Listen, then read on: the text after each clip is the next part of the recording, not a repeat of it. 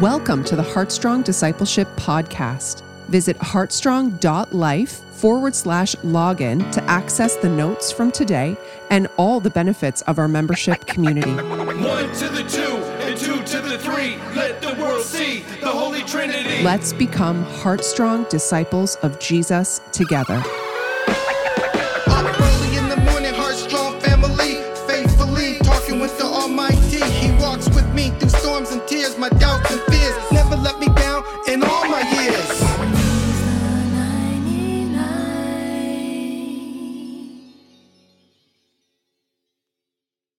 Well, Heartstrong family, we have completed another 6 months of Heartstrong going through the Old Testament today. And I know it's the end of one journey, but the beginning of another. And so it doesn't feel like an end at all, as we're going to be back together on Monday, starting in 1 Corinthians. But I do want to say, well done, family. It has been an amazing last 6 months of going through the Old Testament, and God has shown up in so many unexpected ways, and it's been such a blessing. I'm going to turn it over to Jason as we wrap up Ruth chapter 4 for today, and I'll come back on after he's done to make a few more comments. Lovely. Well, I would be remiss if we didn't just take but a moment and thank you, Pastor Lori, for you shoulder the complete leadership, delegation, and the administration of this ministry, Heartstrong. And so from all of our hearts to yours, thank you for this labor of love over and above everything else that you do. It really is what you carry. And so whether it's on live or replay tonight or on the podcast, we honor you. And we thank you that we're better for you saying yes and continuing to do the hard work of it. So thank you, Pastor Lori. We honor you.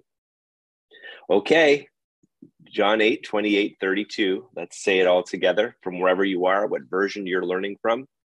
So Jesus said to them, when you have lifted up the Son of Man, then you will know that I am he, and that I do nothing on my own authority, but speak just as the Father taught me. And he who sent me is with me. He has not left me alone, for I always do the things that are pleasing to him. And he said these things, as he was saying these things, many believed in him. So Jesus said to the Jews who had believed him, if you abide in my word, which is what we're doing as Heartstrong, if you abide in my word, you are truly my disciples, and you will know the truth, and the truth will set you free. All right. So Ruth chapter 4, while there is much that we could pull from this short in length book, it is not short on storyline. And personally speaking, I have enjoyed how the 4 chapters of Ruth have love at the center of each chapter. So chapter 1 is all about love's resolve in very difficult and trying circumstances. Chapter 2 is love's response. Chapter 3, we see love's request. And chapter 4, now we are in love's reward. How wonderful. The book of Ruth shows us, and this is powerful, or at least I think it's powerful. The book of Ruth shows us the worst God has for you is better than the best the devil has planned for you. I'm going to say that one more time.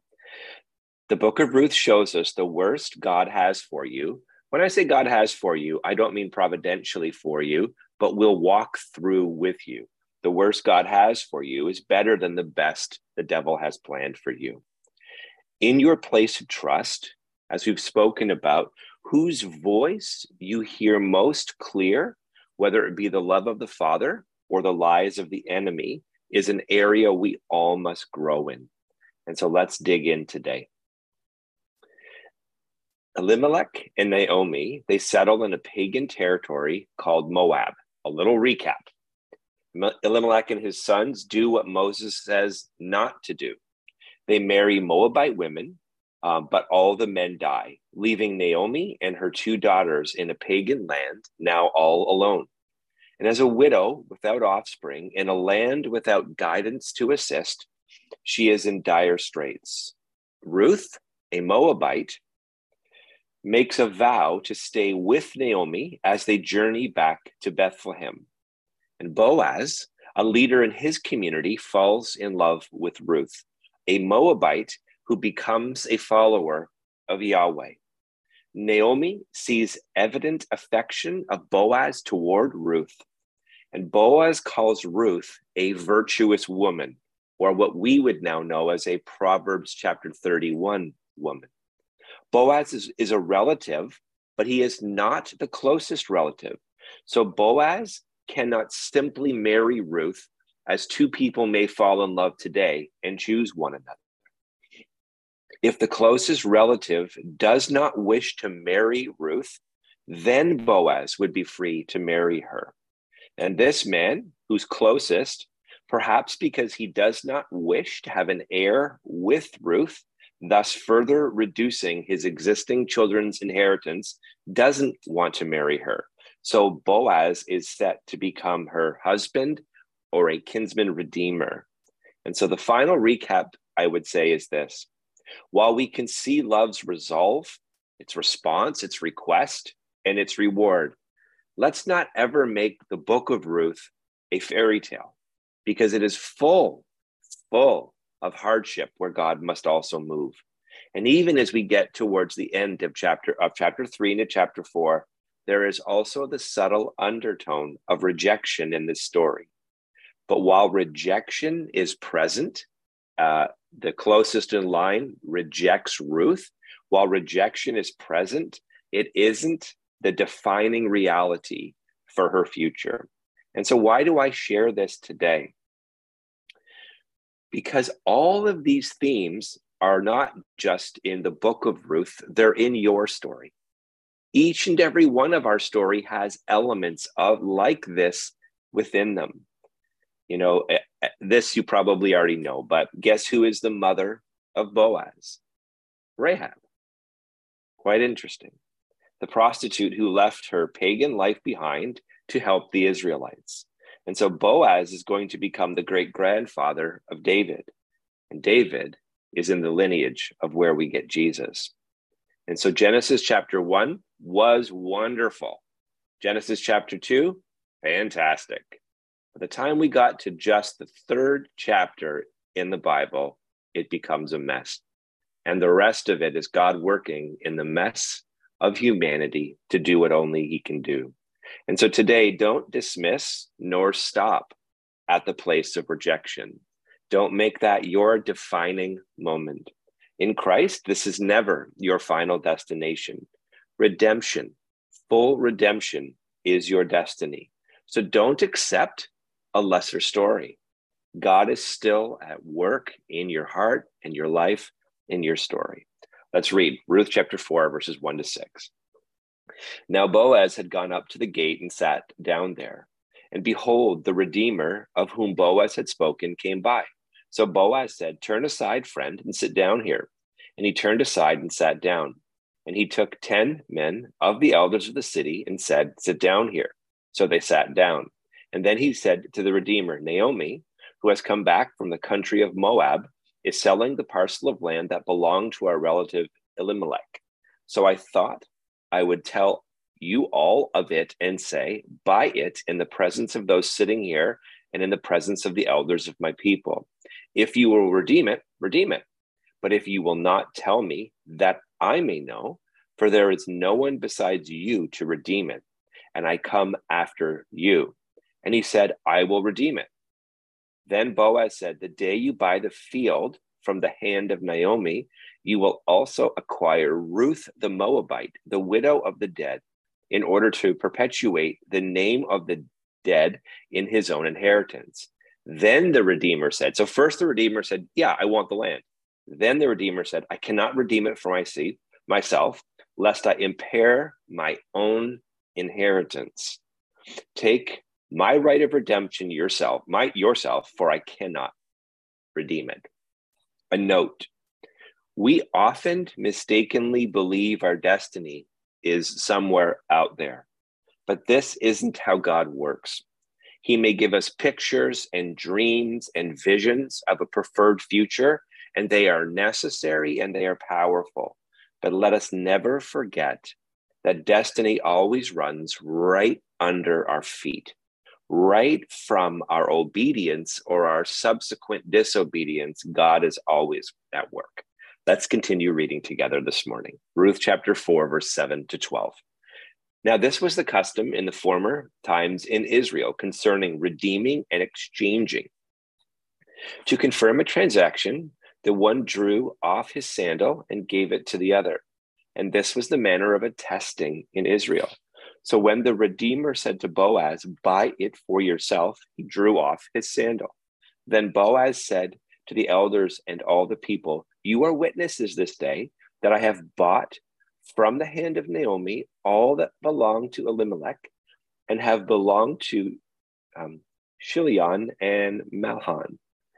Also Ruth the Moabite, the widow of Mahlon, I have bought to be my wife, to perpetuate the name of the dead in his inheritance, that the name of the dead may not be cut off from among his brothers and from the gate of this native place. And you were witnesses this day." Then all the people who were at the gate and the elders said, "We are witnesses. May the Lord," and this is what's powerful, "may the Lord make the woman who is coming into your house like Rachel and Leah, who together built up the house of Israel." I'm going to say it again. May the Lord make the women who is coming into your house like Rachel and Leah, who together built up the house of Israel. Little pause moment here. I wish sometimes that when we look at women in ministry and things like this, we wouldn't exclusively focus on one chapter in an epistle, but the entirety of Scripture, including a moment like this, or maybe the book of Acts where the Holy Spirit falls on our sons and our daughters, as Joel prophesied. Just a little moment there for my our heart around women in ministry. Okay, let's keep going. May you act worthily in Ephraim and be renowned in Bethlehem. And may your house be like the house of Perez, whom Tamar bore to Judah, because of the offspring that the Lord will give you by this woman. A few notes. Rachel and Leah, these two women were barren, if you will recall, as Ruth has been up to this point, but the Lord opened their wombs. And this is in Genesis 29, verse 31 and 30, verse 22. Leah was the mother of Judah. That's Genesis chapter 35, ancestor of the tribe of Boaz and now Naomi. And through childbearing, they built up the house of Israel and established and perpetuated the family of Jacob. And we see this in Deuteronomy, Psalm, of course, in Proverbs. And so I love this next part. Think of the sacrifice of Ruth now in this very short book. Think of chapter 1 and everything that she has sacrificed and the hardship that she has experienced. Before there is any guarantee of children in the future, watch the desire the people express to Boaz in verse 11. It says, "May you act worthily in Ephraim and be renowned in Bethlehem." And I think that this leads to a profound challenge for each of us today. It is one thing to have those who we don't know respect and value us. It is another thing, to have those who know us the most also respect us and value us the most. And this sums up the heart of the desire of the people for Boaz. And let's finish our reading today in Ruth chapter 4, verse 13 to 22. So Boaz took Ruth, and she became his wife. And he went into her, and the Lord gave her conception, and she bore a son. Then the women said to Naomi, "Blessed be the Lord, who has not left you this day without a redeemer." And those are important words into the New Testament. They are in the Old, and they echo into the New. And I would say to you, blessed be the Lord, for you have not been left without the ultimate Redeemer, who is Christ the Lord. And may his name be renowned in all of Israel. He shall be to you a restorer of life and a nourisher of your old age. for your daughter-in-law who loves you, who is more to you than 7 sons, has given birth to him. What a blessing. Then Naomi took the child and laid him on her lap and became his nurse. Can you imagine for Naomi what a full circle moment that must have been? I mean, we get there in 4 chapters. Naomi didn't get there in 4 chapters. Man, oh man, we just turn a page, but whoa, she lived every day, all of this. And the women of the neighborhood gave him a name, saying, a son has been born to Naomi. And they named him Obed. He was the father of Jesse, the father of David. Now that there are the generations of Perez. Perez fathered Hezron, Hezron Ram, Ram fathered Abinadab, Abinadab fathered Nahshon, Nahshon fathered Salmon, Salmon fathered Boaz, Boaz fathered Obed, and Obed fathered Jesse, and Jesse fathered David. From the lineage of David, one day came Jesus. And so the question is always not, is God at work in our story? That is never an appropriate question for a Christ follower.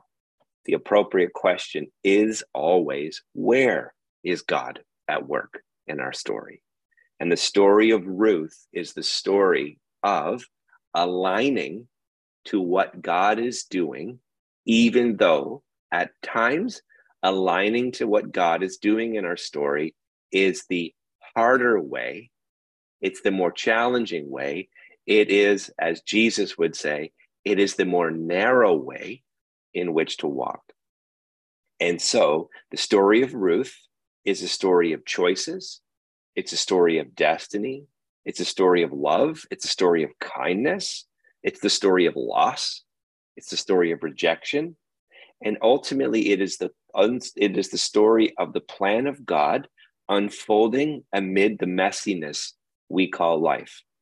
So it is Ruth's story, yes, but you can also see themes within it for your story, because it's a story of resolve, of response, of request, of rejection, and reward, ending in redemption, short in length, but not in storylines. And so let's pray. Heavenly Father, we thank you for this extraordinary book. Father, we thank you for the faithfulness of Naomi, the faithfulness of Ruth, of Boaz. Father, we thank you for the story of each one, the imperfect story. It is such an inspiration to us that, Lord, that you are always working in our lives, that you're working in our stories. And so, Father, we just take a moment right now as we kind of look reflectively from Genesis to where we are in the book of Ruth. Father, we thank you over these last 6 months that some of our lives have just sort of gone according to plan. And others of our lives maybe have had mountaintop experiences. And there may be others today that are even listening in who, over the last 6 months, that their life has taken twists and turns that they did not see coming, nor do they desire to walk. Father, in all these things,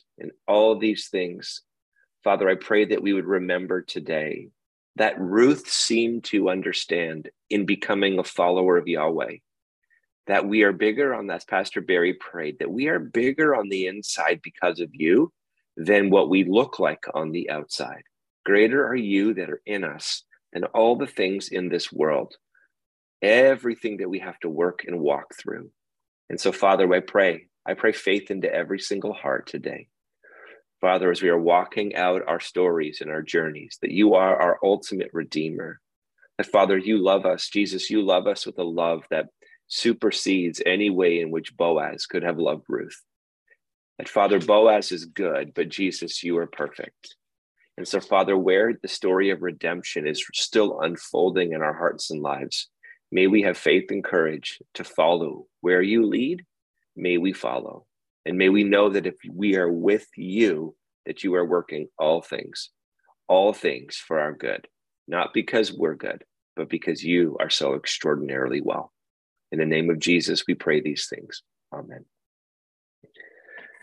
All right, Pastor Laurie, I It was a short book, so I finished a little early.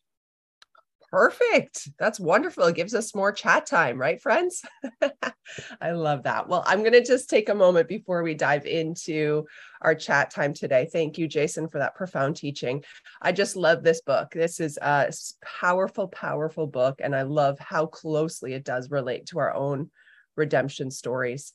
Well, Heartstrong family, we have completed a second year of 6 months of daily time in the Word of God. Many of you on the call this morning, or even those listening later, were a part of our fall and winter season last year. So for an entire year and a half straight, have been meeting every day at 6 o'clock in the morning to dive into God's Word in community.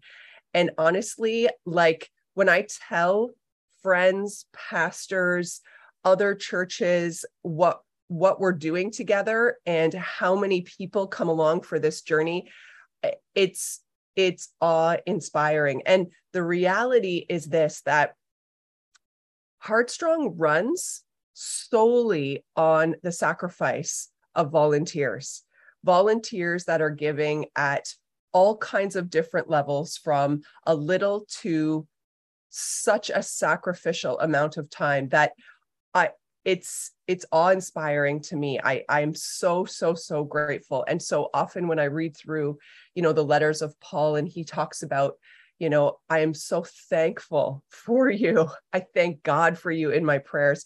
I truly can feel Paul's gratitude for how the church at that time, and in our context, the church of today, has taken up the call to serve God with all their heart, soul, mind, and strength. You, Heartstrong family, truly are ones who have taken that call to love God in every part of who you are, to start sacrificially by, making a first priority of being with God in the morning, being in community and fellowship in the morning, and then going on into your day. And if you're in the evening, doing it in the evening. It is absolutely incredible.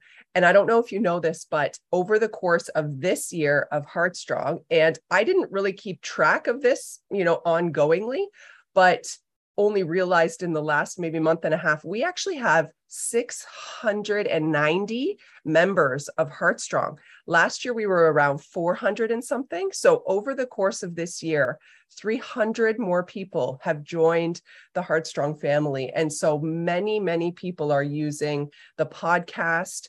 They're using the replay. We've got, the grouping that meets in the morning live, and then our evening group that is consistently meeting. And so honestly, what God is doing in this army of believers truly is extraordinary. And I do want to take a moment to just say thank you specifically to some people, because there are people that are both with us on the call and some who are not, but that have given so much of their time and energy and sacrifice in servanthood to ensuring that every part of Heartstrong that we offer is done and ready and able to bless you and help you grow and help you to become Heartstrong disciples of Jesus. And I'm happy to say that, I've been using this year we are becoming Heartstrong disciples of Jesus, but family, I think we are Heartstrong disciples of Jesus. I know it's a lifelong journey, but this is what it is, what we are doing every day. This is what it means to be Heartstrong disciples of Jesus. So well done. We are Heartstrong disciples of Jesus together, and we will continue to be Heartstrong disciples of Jesus. So I'm just going to take a moment and thank a few people by name. And when you hear the army of these names, you will realize how large of a group of people it takes to do what we do. And if I forget anyone's name, I apologize off the top. I did my very best to try to think of every single person by name that has made a very significant sacrificial amount of volunteering to make this happen.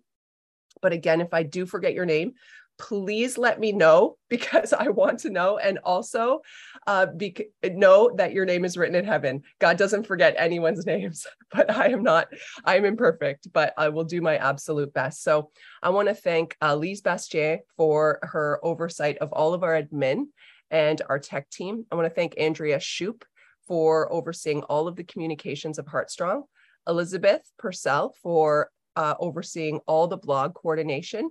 On top of that, Elizabeth and Carol Ann are our fall and winter morning group leaders. So thank you so much for that sacrificial leadership and volunteering. I've got Teo, who is our podcast editor, and she does it every single day. I'm so grateful. Nat Lockhart, who oversees our website. Lindsay Beauchamp and Melanie Banks, our prayer team leads. Lucy Massicott and Monique Belvieu, who are our editors. Larry Griffith and Fran Griffith, who are our evening group facilitators, along with Iona and Debbie. Iona and Debbie are also on our tech team. Joel Calico on our tech team, Cindy Warren, our tech team, Amanda Mihalik, who helped with all of the Heartstrong merch, Martin Epps, who wrote and produced the Heartstrong song. I've got Lynn Lanthier and Rick Davidson, who oversaw all of our accountability partnerships. Karen Sargent, who ran the Heartstrong Bootcamp for Kids, plus wrote all the Heartstrong curriculum for kids. Sam Mendoza and Angela Johnson running Heartstrong for students every single week over the last 6 months. Rhonda and Jason Quarto, team leaders. Ingrid and Jeff Heeg, team leads. Terry Burns, team lead. Barry and Joyce Boucher, team lead. Andreas and Ermery Basson, team lead. Gabe Graton, tech and web. Michael Sullivan and Nathaniel Jones, video production. And Lynn Ethier, monthly scripture bookmarks that she just initiated all on her own. We're so grateful. And all of our teachers, I cannot name you all because there's probably about 50 of you. All of our teachers who taught this year, so our for your investment. All of our Heartstrong prayer team members, that's another team of about 20 people, I would say. Our Life Center staff who are so supportive of Heartstrong and all that they invest into it. And truly every single one of you who show up every single day to train in God's word. We couldn't do Heartstrong without you. So we're so grateful for every single one of you. So thank you, Heartstrong family. Thank you from the bottom of my heart. It does bring tears to my eyes when I think about what we have accomplished together and what we do together every day. And we're so grateful. Thank you for joining us today. Don't forget to visit heartstrong.life to access our daily blog for even more encouragement. Visit the Heartstrong shop with all kinds of merch like hoodies and t-shirts and mugs to remind you of this journey of discipleship that you're on. You can log in to heartstrong.life/login to access your member content, resources, and downloads. We have live Bible studies for adults, students, and a Bible bootcamp for kids. Let's become Heartstrong disciples together.